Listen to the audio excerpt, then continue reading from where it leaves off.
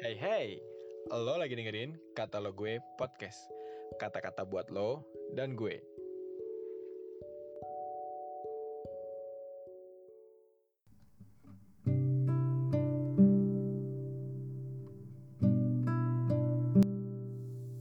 Halo teman-teman semua, kembali lagi kita akan mendengarkan firman Tuhan yang diambil dari Efesus 2 ayat 6-10. Dan di dalam Kristus Yesus, Ia telah membangkitkan kita juga dan memberikan tempat bersama-sama dengan Dia di surga, supaya pada masa yang akan datang, Ia menunjukkan kepada kita kekayaan kasih karunia-Nya yang melimpah-limpah, sesuai dengan kebaikan-Nya terhadap kita dalam Kristus Yesus. Sebab karena kasih karunia kamu diselamatkan oleh iman. Itu bukan hasil usahamu, tetapi pemberian Allah. Itu bukan hasil pekerjaanmu. Jangan ada orang yang memegahkan diri. Karena kita ini buatan Allah, diciptakan dalam Kristus Yesus untuk melakukan pekerjaan baik yang dipersiapkan Allah sebelumnya. Ia mau supaya kita hidup di dalamnya. Ayat emas kita diambil dari Efesus 2 ayat 10.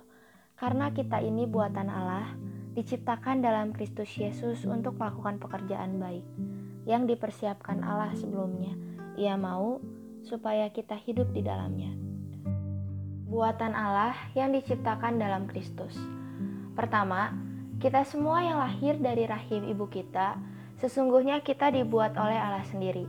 Tuhanlah yang menenun kita dalam kandungan ibu kita, seperti yang dikatakan dalam Mazmur 139 ayat 13-16. Mata Tuhan telah melihat selagi kita belum dilahirkan, dan dalam kitab Allah telah tertulis hari-hari yang akan kita lalui.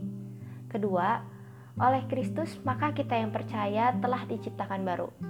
Kita masih menempati tubuh jasmani yang sama, tetapi kita menjadi manusia rohani, manusia yang baru Tuhan ciptakan.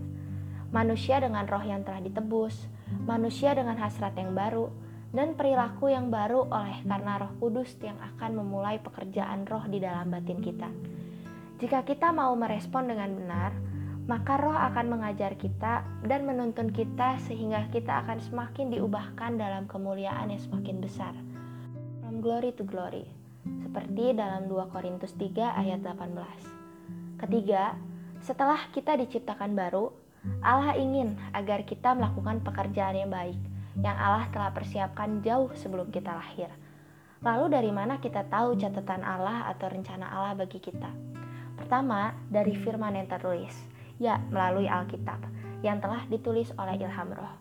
Kita dapat menemukan petunjuk-petunjuk dan arahan Allah bagi kehidupan kita. Seperti dalam 2 Timotius 3 ayat 16. Alkitab akan menolong kita menemukan kesalahan kita dan menolong kita juga untuk memperbaiki kelakuan kita. Dan menolong kita untuk bertumbuh dalam pengenalan kita akan Tuhan. 2. Melalui petunjuk roh atau suara roh yang berbicara kepada roh kita. Suara roh itu akan terdengar lirih dalam batin kita. Ia memberikan kesan tentang apa yang benar atau yang salah. Ia juga akan memberikan arah jalan yang harus kita tempuh.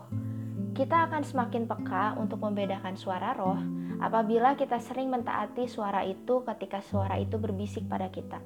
Sebaliknya, kita akan semakin tidak peka alias tumpul jika kita sering mengabaikan suara roh itu. Terakhir, setelah kita semakin mengerti pimpinan roh dalam hidup kita, maka Allah ingin agar kita selalu hidup di dalam pimpinannya. Sekian renungan kita pada pagi hari ini. Selamat beraktivitas teman-teman semuanya.